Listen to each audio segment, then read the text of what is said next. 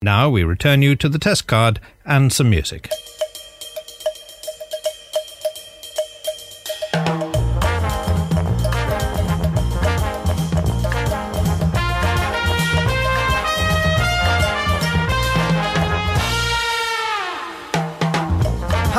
Welcome to the Pilot Take 59, a weekly podcast reviewing the pilot episodes of television shows past and present. He is Jedson Leopold Shepherd. And that is Robert J. Jelly III. Ooh. How are you today, sir? I'm very well, Jedson. I'm very well. I realised this in the week. I didn't know if your name was short for anything. We've known each other for a long time, and I just had one of those moments where I thought, what if Jed is like short for Jedley or Jedson? It's actually short for Jesus, but please keep it on the down low. Don't tell anyone.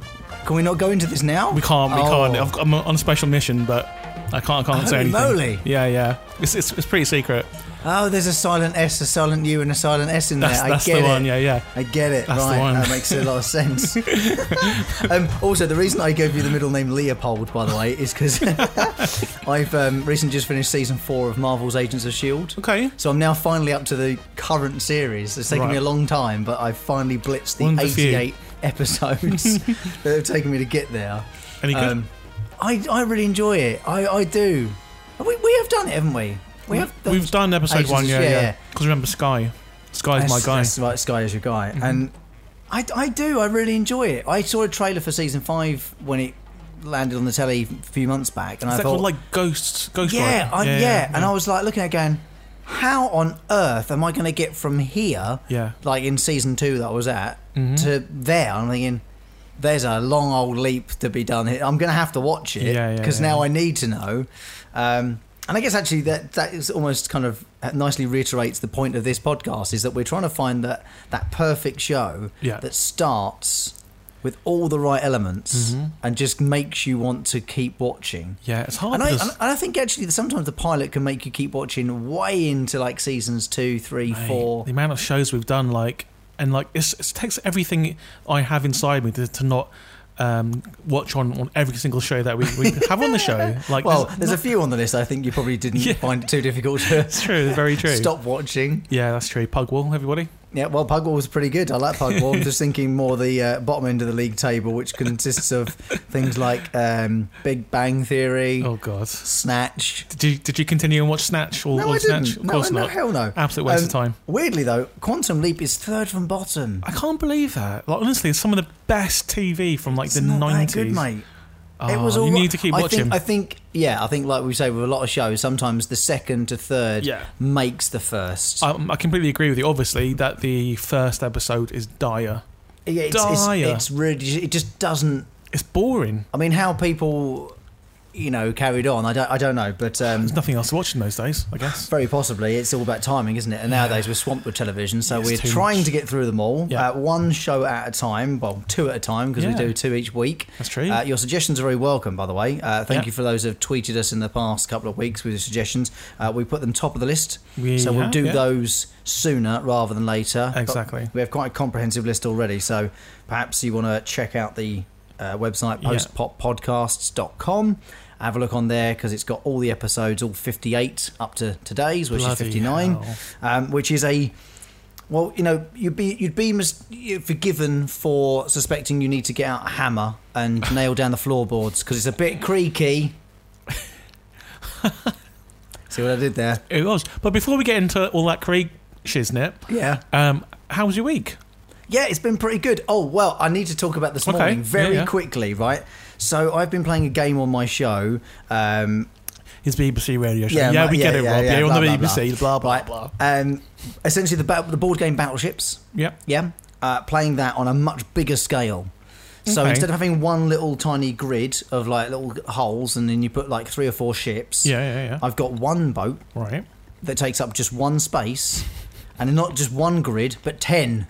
Oh my God. Right, so there are 8x6 grids 10 times. So it's 480 spaces, and only one of them has a boat in it. That's going to keep you going for 2 years. Well, 1.5 years. 14 weeks ago we started this, and every week we play. Listeners get involved, and if you want to play, you play. If you don't, it's not a problem. No way. So also our breakfast hosts come in and have a chat about what's on the show, and so they get to go as well. And so you've done it more than 14 times so far? Yeah, so we've been we played for the first few weeks just once a week, and then we upped it to twice a week, and it's been like that for a while. Okay, right. So definitely up to like 20 plays so far. 20 whole shows have been dedicated to playing it. Okay. And our newsreader plays along, usually Jodie, and so far no one's got it. Of course not, because no one's got it, right? And it's chance. It's all chance. This morning, or all of this week, Jodie's off, and Tom is sitting in on the news for us on our breakfast show. And Tom had no idea to play this game. He's upstairs prepping the news bulletin for 6 o'clock, and I go, Tom, what do you want? And he just buzzes down and he goes, how'd you play? And I went, oh, right, pick me a C. I'll give him the list. I went, a letter from A to H and a number from 1 to 6. And he went, red, F6. And I went, all right, cheers, Tom. Right, and realised that he'd nailed it first time. No. He'd completely smashed it out of the park. First go. So for 20 minutes, I buzzed him privately during one of the songs. I knew he'd got the right answer. So when Ben and Sonia came in, and there's a video of the actual live clip of audio from this morning's show on my Twitter page if you want to go and have a look. But genuine joy and shock and surprise and excitement. And he must have cheated. Well, he can't have done because I haven't written it down anywhere. Okay. It's only in my head. He whispered into your ear while he slept. Maybe it's just it. And you know when you just like, I knew that would be a conclusion eventually. I just wasn't ready for it this morning. How was it? Like genuinely, I was not ready for this jelly. You know what I mean? I was just not ready. Wow. So it's. So what are you can do next then? What he's ruined your game. Well, he's kind of concluded it a little sooner than I had hoped, which was going to be in the next couple of weeks before I take a break from radio for a couple of weeks and I'm going away. And I was going to come back and then relaunch it. Yeah. Bigger. Yeah. Better and with an actual prize. Okay. So right now there's no prize. It was just a bit of fun. Okay. So it will be coming back in a sort of 5-6 weeks time in August. Okay, I'm going to call up. And it'll be 1,000 to 1 chance of getting it right. Okay. And do people call in and you can call me, or you get one shot every day. Okay. One shot a day. You can text, you can call, you can email me, but you must do it during the show. So there'll be lots of rules and T's and C's for the actual competition. If I call in, can I get on air and give you my number? Yeah, of course you can. Okay, I'm going to do that then. You'd have to call me on the studio number during my show. Between 4 and 6? Yeah. It's going to... All right, fine. Done. Well, when I already know what my thing's going to be. Okay, when it launches, I'll tell you more about it. But yeah, that's my week has literally peaked at that moment. And it's only Tuesday, so it's all downhill from here. How about you? Good. I've got a new hobby.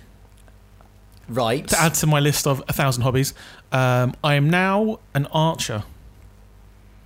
Not as in the animated television show Archer. I am now an animated TV show, but also I am... as in bow and arrows? I take up archery, yeah. I've taken up archery.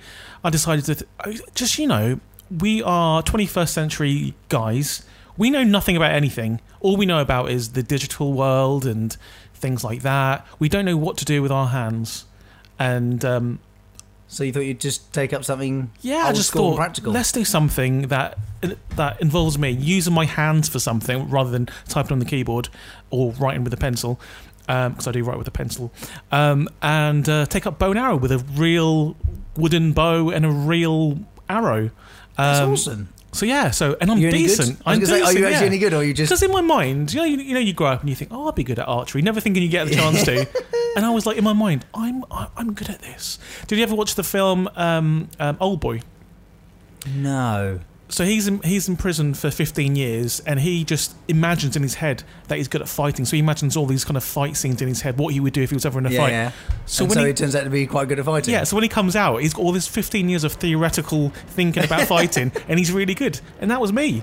I was just like... And this guy next to me, who's done it before, he was like, right, mate, you've got to control your breathing. He wasn't the teacher. He's like, you've got to control your breathing. I was like, why are you telling me what to do? I'd rather like the Russian Olympiad who was teaching the class tell me what to do.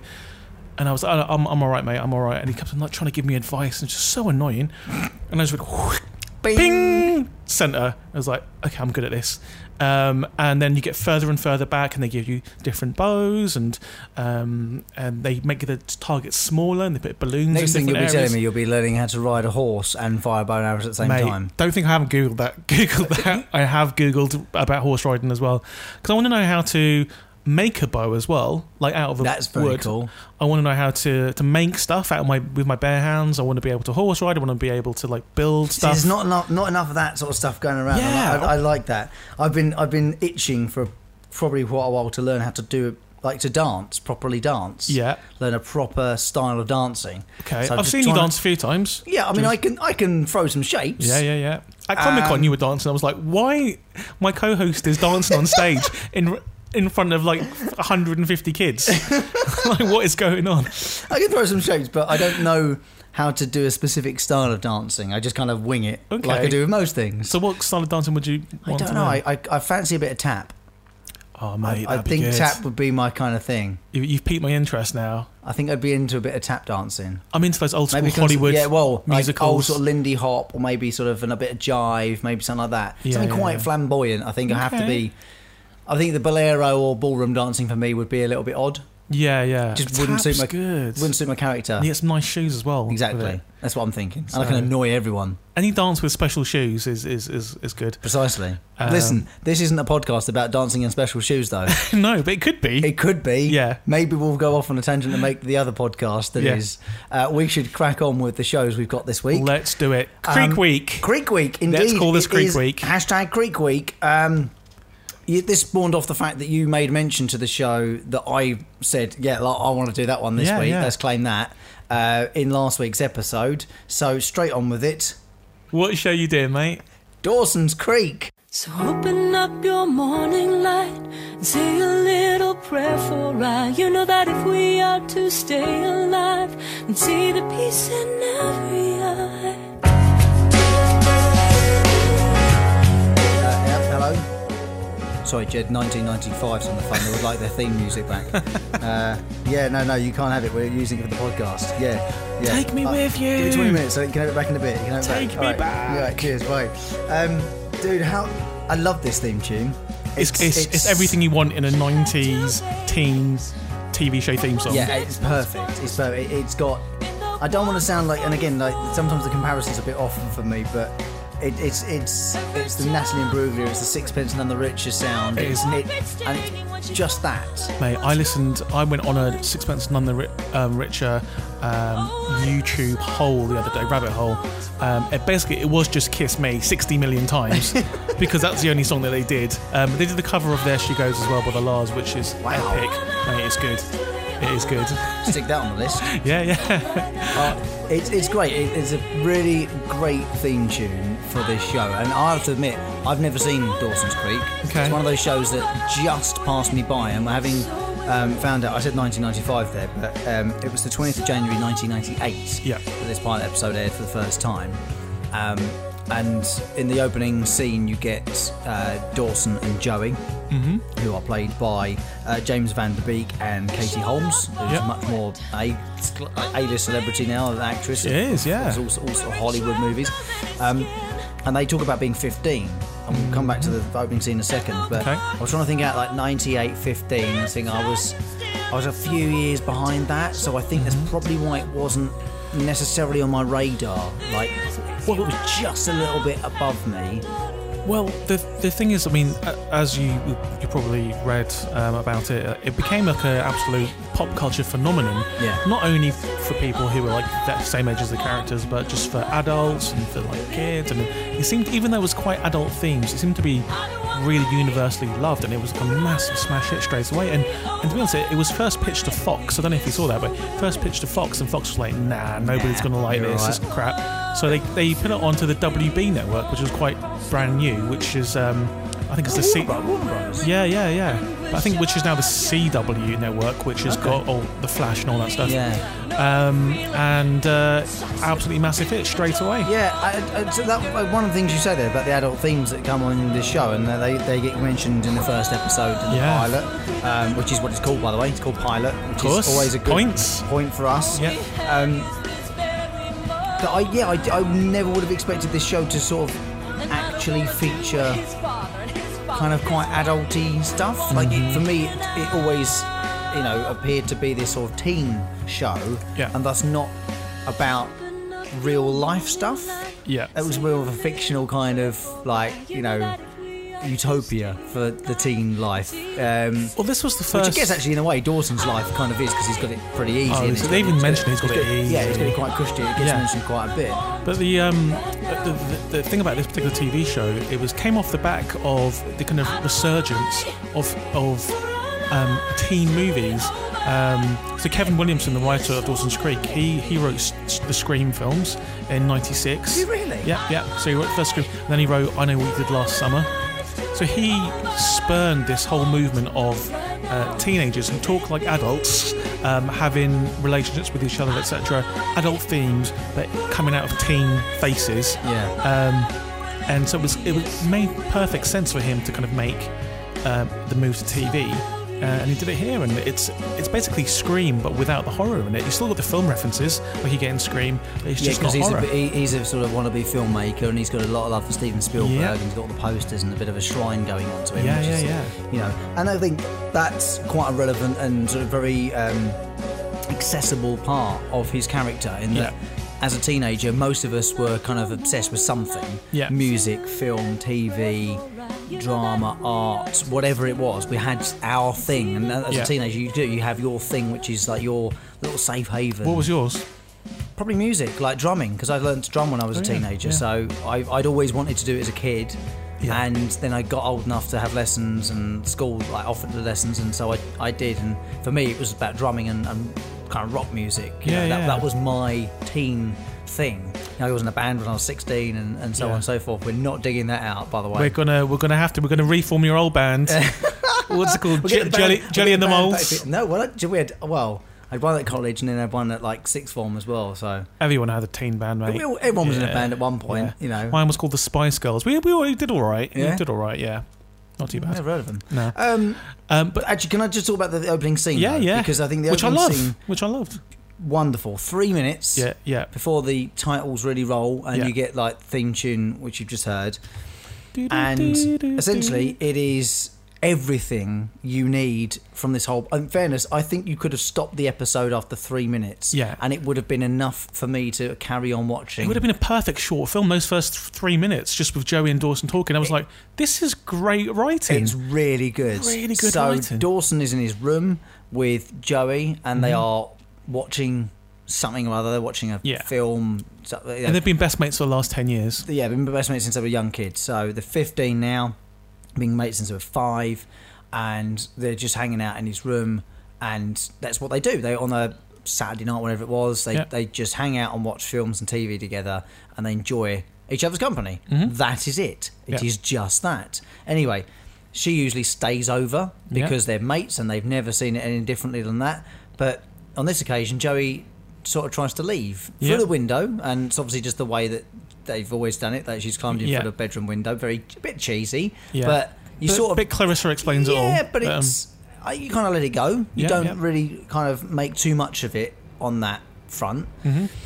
So she sort of gests to leave the room by going out the window, and Joey's and Dawson's like, where are you going? Joey, what are you doing? She's like, yeah, but we're like 15 now, and we can't do this anymore. And he's like, why? He's like, what's wrong with you? And there's a very obvious right there, and it's very subtle, but very made very obvious that there's a massive difference in maturity levels between guys and girls 100%. At that point. I mean, it also continues for about 45 years after that as well, but the point is that she's very much more aware of the fact that they're 15. Yeah, because she's like Dawson, she makes I've got breasts. I've got breasts. You've got genitalia, and he's like, I've always had genitalia. The first time I've ever heard the word genitalia used in a TV program, let alone a teen one. And it's funny because like she and he's like, how do you know how big my genitalia is? And she's like, I've seen your fingers. Yeah, I mean, I was like, okay, weird. Okay. But did you check your own fingers for a second? I was like, no, I didn't actually. Check my fingers for a second. No, I didn't actually. I kind of let it pass me by. But she is sort of insistent on the fact that they can't do that anymore. They're growing up and things are changing. At least she is. Hormones and things like that. Yeah. He seems to be blind to it. He's like, Joey, we've been doing this for years. It's just hanging out and just spend the night. So anyway, he talks her around. Yeah. And she stays. Yeah. And they, they're fully clothed. It's not like they get naked or anything like that. But they're fully clothed. They get into bed and they call it a night. Mm-hmm. But there's just a... There's just tension there. There's a... Yeah. I didn't want to call from it her tension, point of view, I think. Yeah, from her. She's into him. She's kind of admitted to herself. Well, yes. That's the impression you get, is that Joey's into him. Yeah. And he really likes her, but as a mate, I think he likes her more than that, but he just doesn't know it yet. Yeah. He's not as all I wrote down mature. on the top thing was literally Joey and Dawson, and then a heart. Yeah. And I was like, I don't care how long it takes me to find out, but I need to know whether or not they get together. It is a beautiful journey, It's a mate. really lovely opening 3 3 minutes to a show. Yeah. You've met Dawson, possibly the best dialogue I've seen in a pilot, in the first opening of the pilot. I would say so far in all the shows we've watched, so we're take 59 this week. That makes it nearly 120 shows we've watched. Yeah. And I would agree with that. I would say it's just a girl and a guy talking in the bedroom. Opening 3 minutes we've watched. Yeah, I'd go with that. So very, very strong start to the pilot, and then you get theme tune. And you get this wonderful sort of array of pictures and visuals. And very kind of like 8mm style kind of home video, prancing on the beach. VHS style. So it's very sort of homely in that way, which is quite nice. Throwing stones across the sand. Here's the thing: I don't think they ever really, and not that you'd need to explain it, but I don't think they ever really make it clear what on earth this show's about. No. Well, first of all, they don't tell you what Dawson's Creek actually is. No. Because I assumed that because he lived on the water, there was some reference to the fact that it all revolves around Dawson's life, and it happens to be on a creek, basically, lake that's thing. it. Yeah, I mean, that's literally the only thing I could get from it. But again, like you sort of, I couldn't quite work out whether it was actually about Dawson or if it was about Dawson and Joey, or as we then get introduced to, Jen and Dawson. Well, it's about the love triangle between... well, actually, there's two love triangles. Because it's a love diamond, really. Because the two love triangles are Joey, Jen, and Dawson. Mm-hmm. But then it's also, a bit later on, Pacey, Joey, and Jen. Really? Yeah. There's a triangle there? Not in the first episode. Oh, come on, leading me on to the next one. Oh, but I'm already in for the second episode, mate. I'm already in. Well, first of all, we do see Pacey. He has a little bit of a kind of a thing for Joey. Fang. Well, he touches her bottom, and she's like, "Stop touching my bottom." And then he's also a fang for the teacher. And for Jen. Jen turns up, and he's like, "Woo." Yeah, he does. In fairness, that's a good point. Yeah. So I wrote down, is Joey jealous? Because in the first 10 minutes, I couldn't quite work out if she was 100%. Because it seemed because on the absolute immediate surface, I was like, well, Joey's obviously got a massive crush on Dawson and just wants him to notice her. Mm-hmm. But is that too obvious? And I thought maybe, it seemed too glaringly obvious and staring me in the face. I thought, there's more to this, Rob. Don't fall in. Don't fall in too soon. Into that trap. Well, I feel like she, at this stage, she doesn't understand her own feelings towards him, because obviously she's known him for a long time. They're really good friends, and she's just seen him. She's trying to come to terms with the fact that she's growing emotionally, and she kind of wants him starting to have feelings. Yeah, but he's a little bit behind her. He's like Jen turns up and he's like, whoa, like I remember this girl from somewhere, but she's really grown into herself. And Jen just appears like an angel, basically, coming out of the car, walking towards him like an angel coming down from heaven. And Joey's like, oh, who's this girl? I've got a question for you about this whole show. Yeah. In that we're watching it retrospectively 20 years on from its pilot date, and now years on from the age group they are in this show. So when you think back to your 15, 16, you look at all the issues, all the little scenarios, all the interactions that happen between all of the people in this episode. Yeah. Do you find it more relatable now, looking back and being able to go, oh, that was very much like that moment in my life, and that was very much like that moment, like having that that crush on the older lady, because like when you've got Pacey in the video store and Pacey and Dawson. I love that scene, by the way. And it's it's one of those moments when as a teenage boy, you're, as I say, like the hormones thing is very much a thing. They're all growing up, they're all becoming young adults, so they're all going through that kind of mental as well as physical change. That there's that sort of like fantasy world coming on, and then it's finding out she's the teacher at the school, because they're all starting a new high school, which by the way is a nice another tick point, because we always say about the new journey or a new character. And yes, Jen is the new character to an extent, so I feel like we're partly following her, but we're also partly following the four of them in Dawson, Joey, Jen and Pacey as they all go on to high school for 10th grade, I think it is. But what I got from that scene, do you look back on it and think like I understand the situations more, or not? I understand the situation more, definitely, but when I was 15, I wasn't getting up to any of the stuff they were getting up to. I was busy. Oh, likewise, neither was I. I was watching horror films like I was doing right now. But the scene where Pacey and Dawson, they work in a video shop, of course, because Dawson's obsessed with films. They're working because it's 1998 and Blockbuster's still going. Exactly. But they're in an independent video store, and this beautiful older lady walks in, and Pacey's a horn dog for her. But what I did, I actually paused that scene. Right. Because I was like, I want to see what videos are in this shop. So I paused the scene and then looked around the video shop. And to me, that's like porn to me, looking at old VHS videos. So I was like, oh, wow, they've got that one, they've got that one, they've got the hidden. Wow. Imagine the hidden on VHS. And then I was looking at all the posters, and then I noticed one poster in there that was very, very interesting.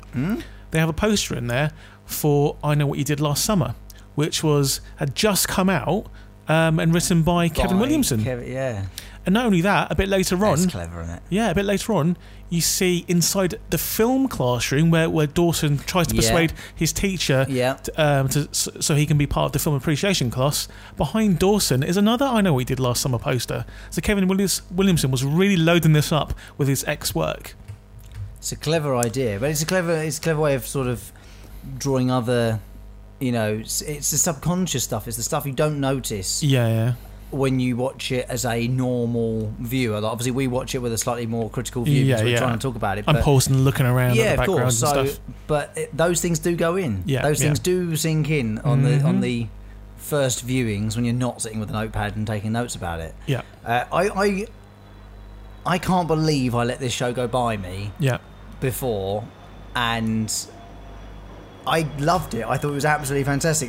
You talking about the film school, the film class? Yeah. I found that was really interesting to throw that into a teen show. This upper class entrance to a class, this upper class in society, like entrance level thing for an educational class. I'm thinking like, what? That's you have to be 1998, and that surely wasn't a thing in 1998 where, unless you were of a certain social standing, that you got into it, or you had money that you got. Is that what it was? I couldn't work out. But I couldn't work out. I thought it was. I got the impression that Dawson wasn't good enough on a. I just thought it was his age. Status level. I thought it was just he was a freshman and they only accepted like seniors or something to the class because there was a waiting list. That makes no sense whatsoever. Yeah, it doesn't really. You've got to learn from at some point, and I read into that differently maybe to you then, but well, can we talk about? There's one scene I want to talk about just because I found it the most interesting on multiple levels. So Joey's date with Jen in the cinema. Not Joey's, Dawson's date with Jen. Yeah. So and Joey. So much happens and here. Pacey. Yeah. So Dawson asked Jen to go to the cinema. Yep.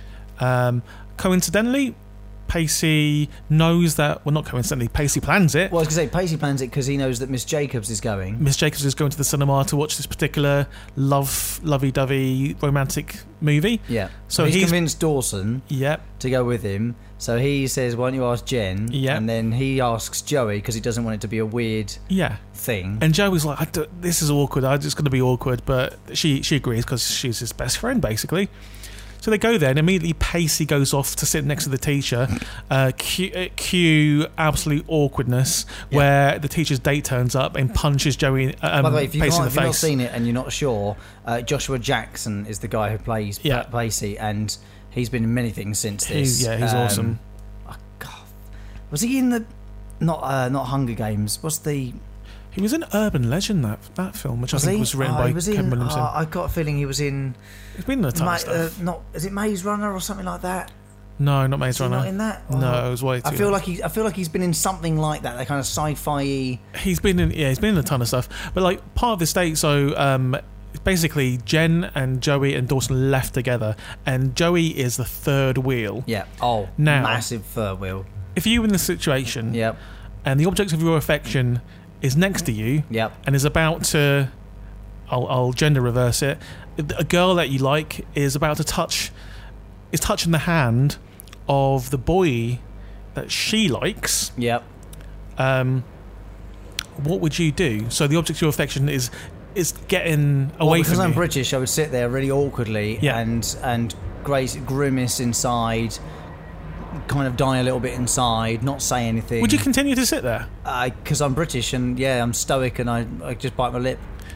Number one, no, I'd probably freak out. Actually, I wouldn't even agree to be there. I would walk out and go, I feel sick, I'm going home. I feel like I probably wouldn't even make the trip there. Oh, I would probably be like, this is not. I'm not a third wheel. I would persuade Pacey not to leave or something, or sit between. But like, so Jen touches Dawson's hand, or vice versa, and Joey does not like that. So Joey goes ballistic and starts shouting, and she probably loses it. Yeah, and just claims Dawson. I don't know, just has a go at Dawson.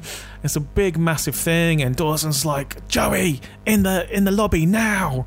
And then this is just after Pacey just got punched. Because Pacey gets a right hook off the guy. Actually, he gets a right hook off the guy behind, who's trying to tell him to shut up. Oh. He doesn't get one off of Miss Jacobs' date. Really? Yeah. Okay. Did you not notice that? No. So he gets talking to the guy who's with Miss Jacobs. Yeah. And the guy behind tells him to shut up, and then he stands up and right hooks him. Right. And I'm thinking, like, you do know he's a kid. Yeah. I'm thinking there's probably some issues right here, but we'll brush over that for now. So Pacey thought he was going to get with this teacher, but not at that point, no. But later on, the there teacher, is a little moment later on though. Like Pacey's been so 90s and is just standing looking out at sea.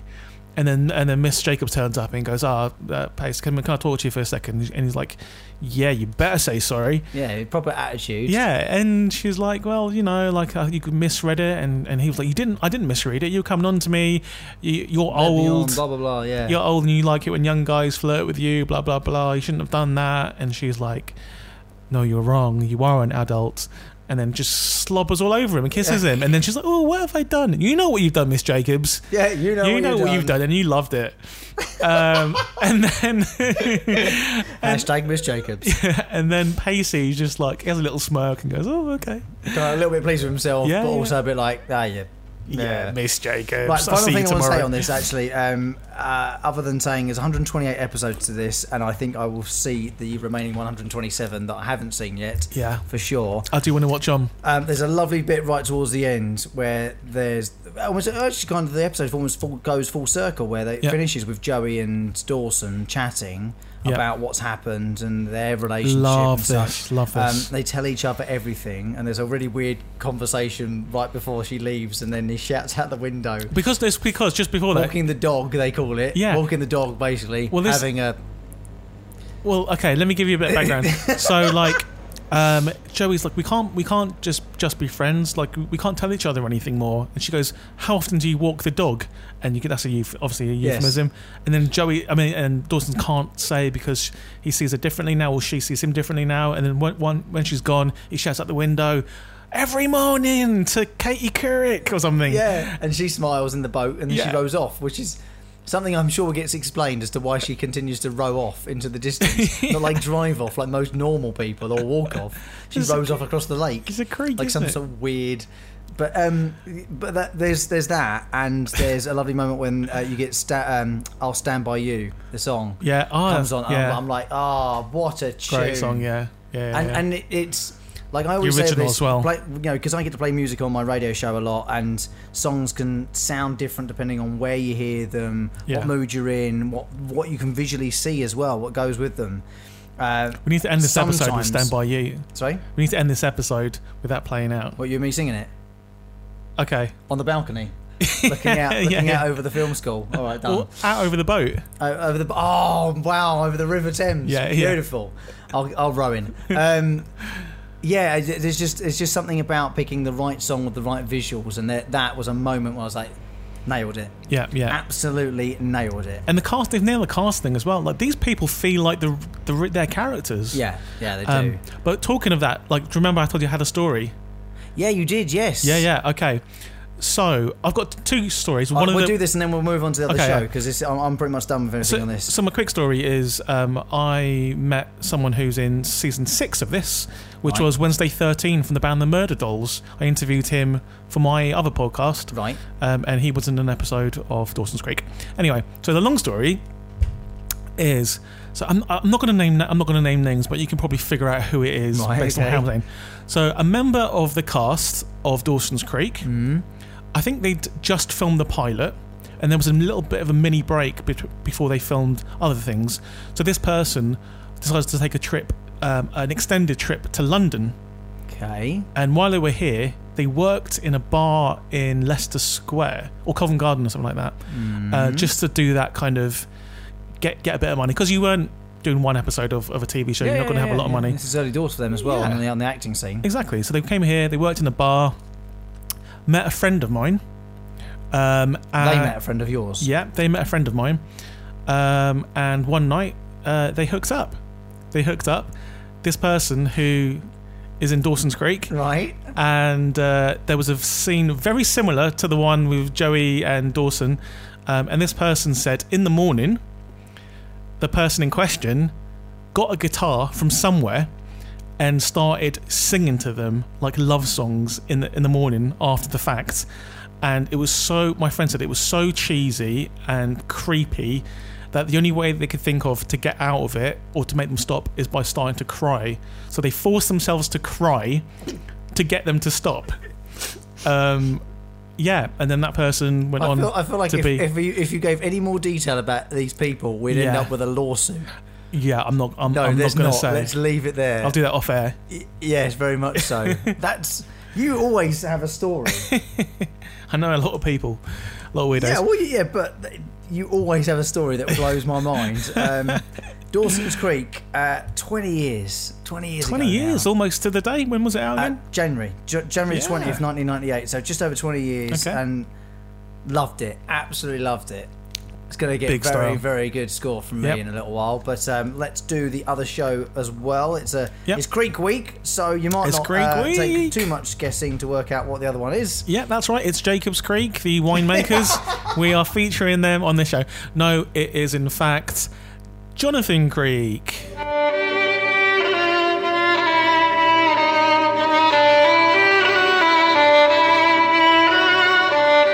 I remember this show being one of my favourite things when I was growing up, mostly because it involved a magician. And now I don't remember if you know this, but I wanted to be a magician when I was little. I think you might have made mention to this when we did Arrested Development. That's right, which was quite recently. Job was the illusionist. In that, and you. I think you made mention to the fact you loved a bit of magic. I love magic as well. Yeah, I do too. I mean, obviously, anyone that says they dislike magic has given up on their inner child. The heart's dead. Yeah.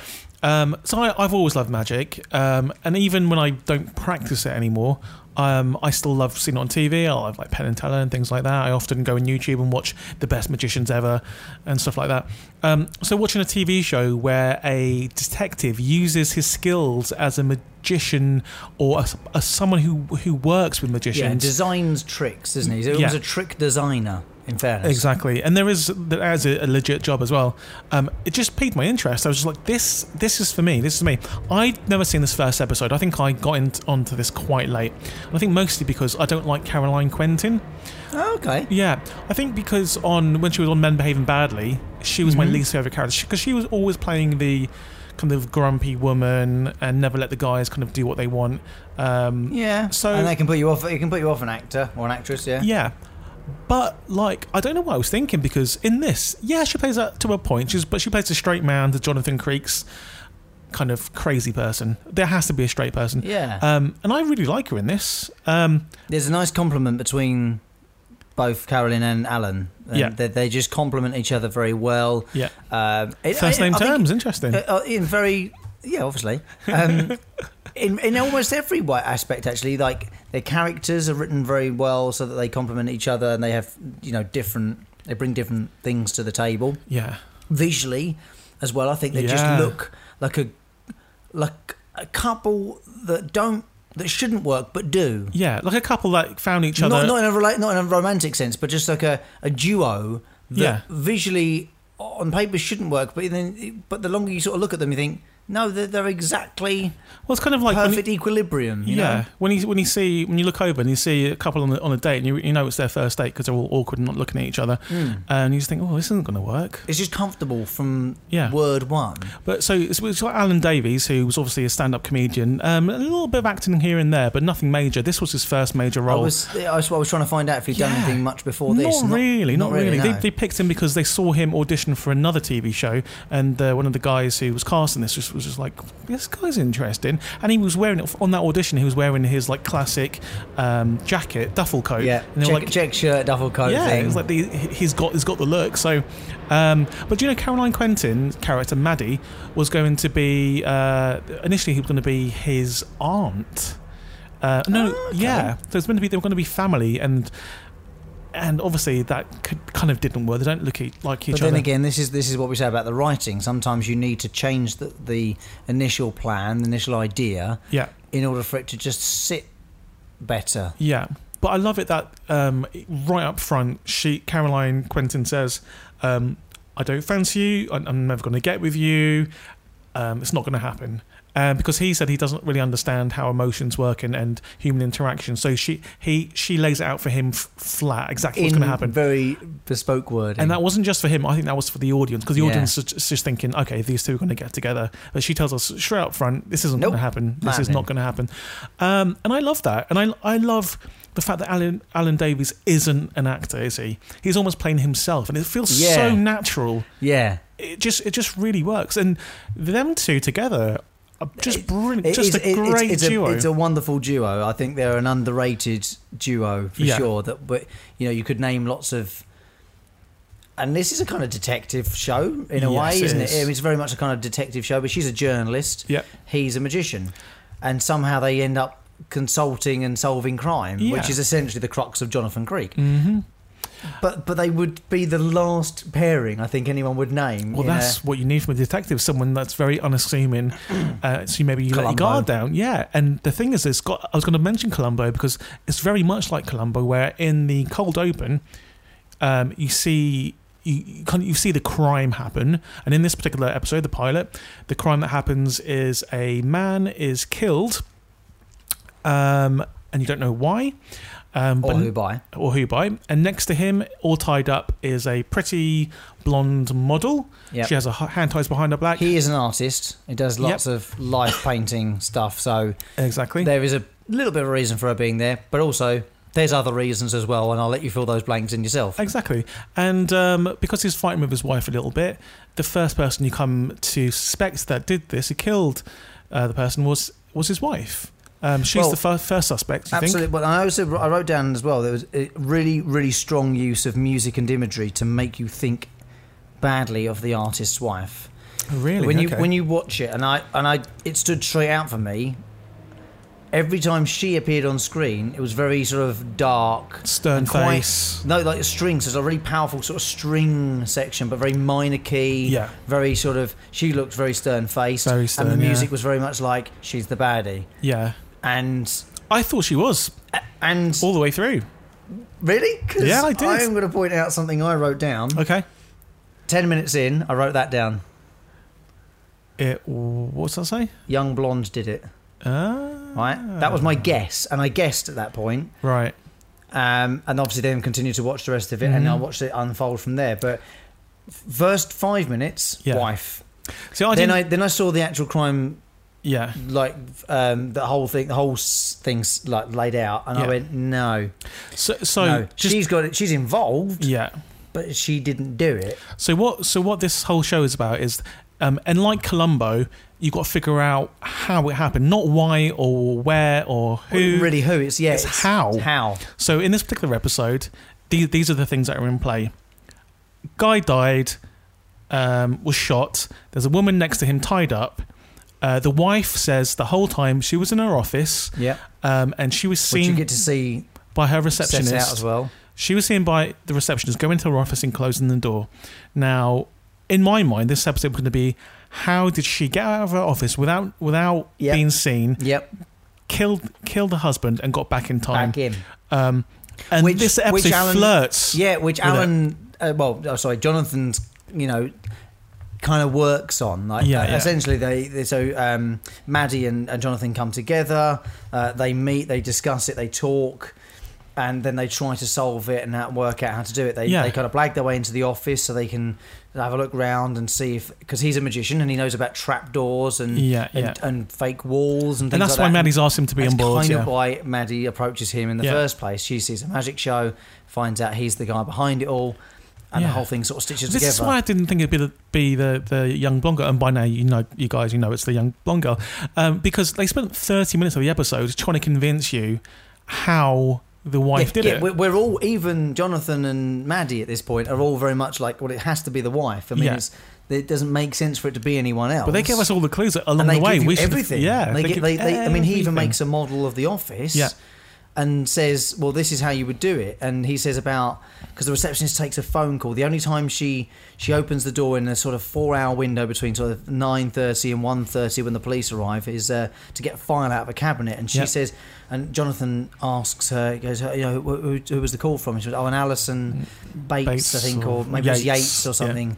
And he goes, oh, okay, fair enough. And he ponders on that for a few sort of moments, and then, talking to Maddie about it, and he says, well, if you look at the filing cabinets, there was 9 filing cabinets, 3 threes here, and if she was speaking to an Alison Bates, she would have only had to gone to the top left filing cabinet, and with that in mind, she would still have had the office door in view. Mm-hmm. Whereas if it was Yates, it would be the bottom right filing cabinet, and all of these things, and you're following him, you're thinking, Alan, Jonathan, you're nailing this. I mean, I would never have thought of this. You got this, Jonathan. You've got this. You're gonna get her. You're gonna get her. She's gonna go down. Get that woman. She's going down. Yeah. And then other stuff starts to unfold, and you can see that he's not convinced by his own. Yeah. And in the meantime, he continues to ask questions. We've got this young blonde girl who was tied up next to the dead body. She's got in with the magician that Jonathan Krieg works for. Yeah. She's got in with him, she's flirting with him, and he's smitten with her. So, that's almost a floozy, isn't he? Come on. Oh, he gets with everyone. Adam Klaus is the character's name, and he's a massive floozy. He's just a massive flirt, and he's... Originally, he was going to be called Adam Faust, I read. But there is a real magician out there called Adam Faust, so they had to change it. Fair enough. Yeah. So it leads you this merry dance for 30-35 minutes, thinking it is this wife. Longer than that, mate. About an hour. It's an hour and 25 minutes long. Oh, it's a 90-minute... Yeah, it's a 90-minute. Sorry, mate. Yeah, you're right. It's like an hour of the wife, and how she did it. Before you start going off and going, maybe it's not the wife, Yeah. Maybe. Oh, and also, can I just mention the fact that, I don't know, I've probably mentioned it on this podcast as well. My aim is to one day live in a lighthouse. So I want to buy... There's one 50 yards from where we're sat. There is, yeah. And I go in it quite often and just set up shop there. But I often Google lighthouses for sale. No joke. I did it today. Lighthouses for sale. And that often brings you... I'm going to go on eBay now while you're doing it. Go for it. Mate, there's loads for under $1 million, loads. And then, but also, if you put lighthouses for sale, often you get windmills for sale as well. And Jonathan Krieg lives in a West Sussex windmill, and I've seen windmills in that area. It must be a windmill-heavy area. I've seen windmills in that area for sale for around 325 grand. Not with the sales. Would you live in a windmill? I'd live in the windmill only if it was fully restored and the mills were working. Otherwise, you're just living in the tower. That's true. I want to live in a windmill, or even better, with a better view, I want to live by the sea, in a lighthouse, and just write all day. I can buy you a solar-powered lighthouse, rotating LED garden lighthouse decoration for 10 quid. Do you want it? Can I live in it? We might have to get one of those machines from Honey, I Shrunk the Kid, but yeah. I've got one. Yeah. Buy now. I thought there was a nice, quirky character mark for the Jonathan Creek character in that he lives alone. In a windmill. And there's something quite... I want to say romantic about the windmill life, but it's also quite a solitary thing and quite an odd thing. They're painting him out to be a quirky kind of character with multi-leveled. But I'm trying to think. There must be a reason for the windmill. Like, he why inherited it in the family, didn't he? That's what he says. But they wouldn't have picked a windmill if it didn't represent his character somewhat in the writing. So I'm trying to think. So what does a windmill do? A windmill takes the raw materials and makes it into something. That's why he's the windmill, because he takes the raw materials, little ingredients, pulls it all together, and makes it into something usable. Final, yeah. So he is basically a windmill of crime.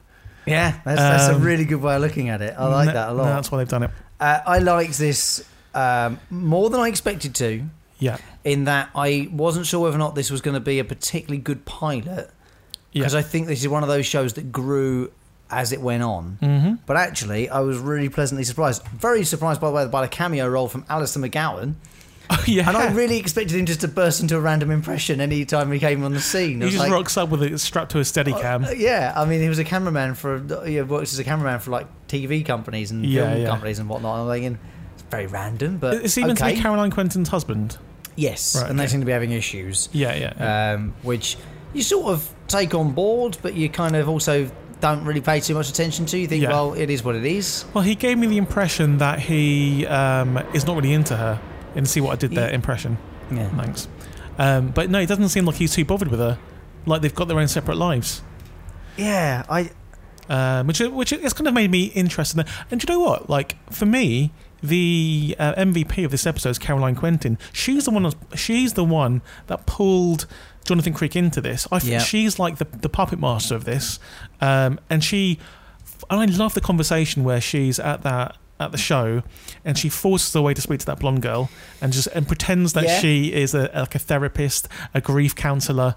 I loved it. I didn't realise that she had that role in the show. Very creative from her point of view. I don't know, for me there's a combination of the two of them. Yeah. And yes, I mean she's the conductor for sure. Yeah. But he's the lead violinist, you know what I mean? Like without him, like, it's the Watson and Sherlock thing. Yeah, you're right. It is. Yeah. It's Watson Sherlock. Yeah, but Sherlock wouldn't be Sherlock without Watson. No, that is true. Mm-hmm. That is very, Sherlock very needs true. Watson, otherwise Sherlock will just be a drug addict. That's a really good point. Jonathan and Maddie have a thing going on? I can't remember. I'm sure there's flirting. There's part of me that just kind of thinks, eventually there's going to be something. Come on. Like, I know you said about that right at the start, she sets it out, but I can't remember. I couldn't help but write down the question. Can people let us know on Twitter if they get together? I can't be bothered to Google it. But I know, like, Julia Sawala takes over at one point, and... But here's my favourite part of the episode was actually a line that Jonathan uses quite early on when they go to the Indian restaurant for lunch. Yeah. When he's explaining magic. Okay. She says, like, I'll go and do us a trick. And he's like, I don't really do the tricks. I just kind of design them, make them, and then other people perform them. Yeah. And she twists his arm into one, and then anyway, he does one. Yeah. And she looks at him, and she looks at him in the way that I think every human being on planet Earth would ever look at a magician if they told you how. Right? And I think what it does is it actually also sums up Jonathan Creek as a show perfectly without being disrespectful to it. Yeah. He says, because she says, like, oh, go on, tell us how. And he goes, no, it is. And then he says, mind-numbingly banal. Banal, yeah. Yeah. And I think, actually, do you know what? The show is fantastic in taking you on this very turning and twisting, meandering sort of journey to a resolution. But once you know how, it seems a bit like, oh, is that how he does it? And not totally disappointing, but like kind of like, oh, is that? That's quite a good trick. And I think there's almost a sort of subtle reference to the way that actually revealing how a magic trick is done Yeah. is like revealing how a murder is done or how a crime is committed. Yeah. It's not as complicated, it's not as fancy as it first appears. It's always quite a plain and simple answer to Yeah. it. You just have to sweep away all the glitter and the smoke and the mirrors. Yeah, I thought it was going to be a different method because that was so easy. Then, Yeah, likewise. But actually, it's an elastic band. It's a very boring answer, isn't it? Can I try a trick on you? Yeah, of course you can. I love a bit of magic. Do you have a coin? Oh man, Or probably not. I've got a coin. I've got some in the car, but you got change on you. Okay. I'll try something. Okay. Okay. We also need. Can you bring that What do you want? tea towel? Oh, there's one here. Yeah. Okay, tea towel. Here's one I had earlier. It's like Blue Peter. Okay. So what I'm going to attempt to do, in the table in front of us, I have a coin, which is on the wooden table. Yeah. Make sure that coin's legit. Yeah. That's a real coin, yeah. On the table. Okay. And I've got a can of Starbucks double shot espresso. Is it any good? Nice. Enjoy that. It was really good, actually. Yeah, good. And what I'm going to try and do is make that coin disappear. Right. I know there's a big hole in the table, but yeah, ignore that. I'm going to assume that you're not going to use the great big hole that's like 6 inches from it. So yeah, go on. Ignore that. But what I want to try and do is use this can to make this coin disappear. This is great podcast material, by the way. No one can see this but me. We might have to condense this, but all right. Right. So what I'm going to do, it's still there, right? Yeah, it's still there. Can on top. I'm basically covering I'm not the going to blink can for the next 60 seconds. Go for it, mate. Covering the can with a dishcloth. Yeah. Still there, right? Yep. Okay. And right. Okay. So I want you can see my other hand is empty. Yeah. I need you to concentrate on the coin. Yeah. You can hear it, right? Yep. You can see it's not going under the table. I'm not moving it enough. No. Still there. No. Trust you. Okay. Wait, how the heck did you do that? So basically, I genuinely, you threw me for. I was like, "What? Where's that gone?" I basically made the double shot espresso go through the table and appear under the table. I didn't see how that happened. Oh, that's great. So I like that. Okay, but that's exactly what I'm saying. Like we might have to condense that for this podcast. When you explain it, it's like, oh, is that it? Yeah. It's like it's not that complicated, but actually, there's something rewarding about knowing how something is done. Yeah. But then there's also an element of like, oh, especially when it's not as like dramatic or as exciting as you'd hoped. Exactly. And I think that's what this show does really nicely. Yeah. And I really thought that line for me was. I mean, I had to go back to find the line in the middle of the episode because I thought. It's just a perfect summary of this show. And what's that? That mind-numbingly banal sort of line. Well, it's great because like a murder, it's basically like a magic trick. You're trying to trick someone into thinking that you didn't do it and that something else happened. I mean, this was piloted barely 6 months before, 10th of May 1997. Mm-hmm. So there's very little time in the difference between this and Dawson's Creek, which talked of. But like magic's been a thing for centuries. And the magician in this was played by Anthony Head, who was who left the show after 5 episodes to go and be Giles in Buffy. So that's why. So it was taken over by another guy who I actually prefer to Anthony Head. I think is a better magician or a better portrayal of a magician than Anthony Head.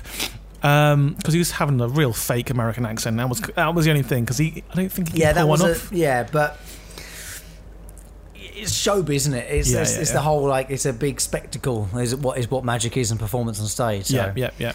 I enjoyed it. I did enjoy it more than I thought I was going to. Yeah. But it was 90 minutes. It was 90 minutes. But I guess it's the point. But not that I felt like it went on for an hour and a half. But no, it didn't feel like that. Is every episode that long? I think it might be, And with adverts, probably 2 hours, right? Yeah. Jeez Louise. So you can understand why they only made 32 of them. Yeah. Oh, because that makes more sense. Yeah. They're quite long. Almost feature length. Yeah, there are quite a few assistants over the time. Because I know Sheridan Smith did a few. And Sheridan Smith, for me, is British royalty. Yeah, she's excellent. Just great in all respects. But yeah, I really like this. I didn't like it as much as Dawson's Creek. No, I would agree with that, and I think that will be reflected in our scores, which we'll do now. Yep. So let's do Dawson's Creek first. Okay. So you go first. I'm not messing, mate. I'm going 9. Okay. I'm going to match you with 9. Yeah. I think it's good. I think it's better than I expected it to be. Has everything you want in the pilot. Everything you could possibly want in the pilot. And you said that you paused for a pee. I did, yeah. I had to stop it. I was, I needed to go, and I was like, right, well, I'm pausing this, definitely. Yeah. And I went back like 30 seconds just to make sure I hadn't missed anything. Well, that says it all. In that brief moment of like, oh, I need a wee. Yeah. Like, did I miss anything? So I took it back, and I think it was excellent. I love the theme tune. Yeah. Love the characters. Already feel something for them straight away. Yep. Need to see episode 2. Yeah. Need to see how this progresses onwards. Yeah. I'm definitely going to keep watching. I cannot believe I let Dawson's this pass Creek. me by. Yeah. Loved it. Really good writing. If it continues on at that level, it will be an excellent watch for many months to come. Well, the only episode that I really remember is they do like a Halloween episode, which I really, really liked. But yeah, so we go into the next one. So that was 18 Dawson's altogether. Creek gets 18. That's in the list now. And Jonathan Creek, your show, so you go first. I am going to say that it was good. I don't think I'm going to watch on. If it's on, like, if I'm flicking through the channels and I see Jonathan Creek, Alan Davies and his crazy hair, then I'll probably stop and watch it as much as possible. But it didn't grab me as much as Dawson's Creek. No. So it's a classic, though. It is a classic. It's a British classic. I'll give it a 7.5. That might be harsh. No, that's a fair point. But this pilot episode, I kind of agree. I enjoyed it, but and I think if I was blipping through channels, just channel hopping, looking for something, and I saw it on, I might be more likely to stop now than I would have done before watching this. But I wouldn't search it out. No. So I think I'm going to be a little harsher. I'm going to say 7. Okay. So 14.5. Oh, that's in the weirdo zone. No, it's 15.5 the weirdo. Okay. Right, Jonathan Creek goes in there. So Jonathan Creek goes in alongside. Find the top of the list, all the 14.5s. Perfect, actually. Series of unfortunate events. Yeah. Attack on Titan, Bottom, Family Guy, Peaky Blinders, Ren and Stimpy, BoJack Horseman, Scrubs, True Detective, and Who Wants to Be a Millionaire? Nice. So can we officially say, in Creek Week, the Battle of the Creeks, the official winner, Dawson. Absolutely. It goes in 18 points alongside The Walking Dead, The Good Place, Westworld, Battlestar Galactica, Halt and Catch Fire.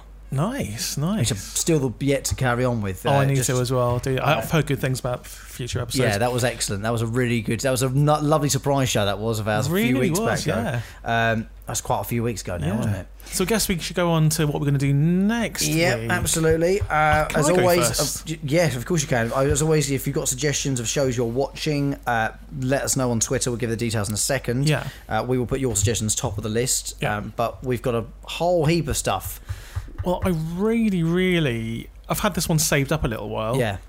Because I do a podcast with my friend Daniela, and you've been on it, Smakeheads. I most certainly have. And one of Daniela's favourite shows is Murder, She Wrote. So, more crime. Yeah, so I don't think I've ever watched the first episode, how she got involved in this whole crazy detective kind of thing. So I really want to do Murder, She Wrote. Okay. I'm not sure when the first episode aired. I'm guessing maybe 78, 79, 80. I would say probably late 70s. Yep. But we'll find out. What the heck do I do against that? So do I go for a crimey, murdery one, or do I go old? Do I go new? Is there something with the word murder in it? Just because we've had Creek Week, can we have Murder Week? Just had two spring to mind. Okay. Maybe you can help me. So either we can do Making a Murderer. No, that's 3. Okay. Okay. Oh, that's tough. Now you've really curveballed it. Okay. Well, I was thinking either Murder Show. No, you said Murder Show. Yeah. Midsummer's Murder. Oh, that's another good one. Or yeah, Murder in Successville, which I have heard things about and never seen. I've never seen it as well. I've always wanted to.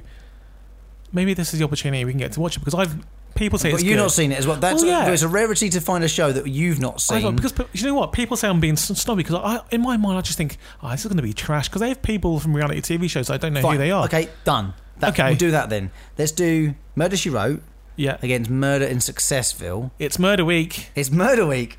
It's Creek Week this week, Murder Week next week. Can we keep this up? I think we can probably do that. So, all right, we'll do those as Take 60 next week. That will Murder, She Wrote, Murder in Successville. Okay, go and search them out, have a watch of them, let us know what you think in advance if you wish to do so. Yep. You can find us on Twitter, and Jed Shepherd, you are? I'm Jed Shepherd on Twitter, which is JEDSHEPHERD. And I'm at The Jellyman, which is THEE Jellyman. Yeah. So if you want to tweet us, you're very welcome to do so. If you suggest shows, use the hashtag #PutItOnTheList. Put it on the list. Because I'll search that out on a daily basis and I'll whack them on the list for sure. Yep. If you haven't subscribed yet already, the podcast will be in your inbox every Wednesday via iTunes or from the Post Pop Podcasts website, which is postpoppodcasts.com/the pilot. If you can rate and review for us, that'd be very, very kind as well. We don't ask for any words. You can just stick a poo emoji in there. Yeah, that's all we ask for. Just 5 stars if you wouldn't mind. Yeah. Don't ask, don't get. Exactly. And that's about us done for another week. That's true. And don't forget to listen to Rob Jelly's Jelly in the Morning. What's it called again? Early Wobble. 4 a.m. Yeah. On BBC Radio Essex. If you're ever up. Because I want you guys to call in, text in, and give him the coordinates when he starts doing battleships again. It's been a few weeks. You're going to wait a couple of weeks. So I'll tell you when. I'll give you the date that it'll all start. Can you say what the prize is yet, or you don't know? Well, I have got a prize in mind. I need to get it okayed. So let me leave it for now, and if I can get it okayed, then I'll tell you what it is. And guys, I'm going to call in, and I'm going to say something. Don't you get me fired? Yeah, no, yeah, fine. Don't you get me fired? Once I was listening to XFM once in the days when XFM was a thing. I was listening, and someone called up, and they shouted me out. I was like, "Who is this guy?" But not only that, they went, "Can I just say, Jed Shepherd is a C word?" And no. Not only did they not know I was listening, I was just like, what? So I called up XFM. Are you sure this wasn't the Professor Jed Shepherd? No. And this wasn't a disgruntled student? Maybe the student that sent you their coursework. But they said it, and they instantly beeped him, apologised, and went straight to a song. And I called up XFM, and I was like, "Hi, I'm Jed Shepherd." And they were like, "Why did you do that?" And I was like, "No, I didn't do that. I just heard my name on the radio." And they went, "Who was it?" Because we got in trouble now. And I was like, I'm really sure I don't know who it was. I was asking you if you knew. And then I went onto this music message board that I used to go on, and someone was like, "Oh, guess what I just did?" As a joke. And like, mate, that isn't a joke. You could probably got those 2 people in trouble, those presenters. Anyway, little story. I just love the way you throw another story in at the end of the show. It's just you getting C-bombed on the radio. Yeah, for no reason. Just because they thought it would be funny. And they didn't even know I was listening, so... We're always listening. So no C-bombs. Okay, fine. No C-bombs. So all that does is leave me to say, see you later, alligator. In a while, crocodile. Quack, quack.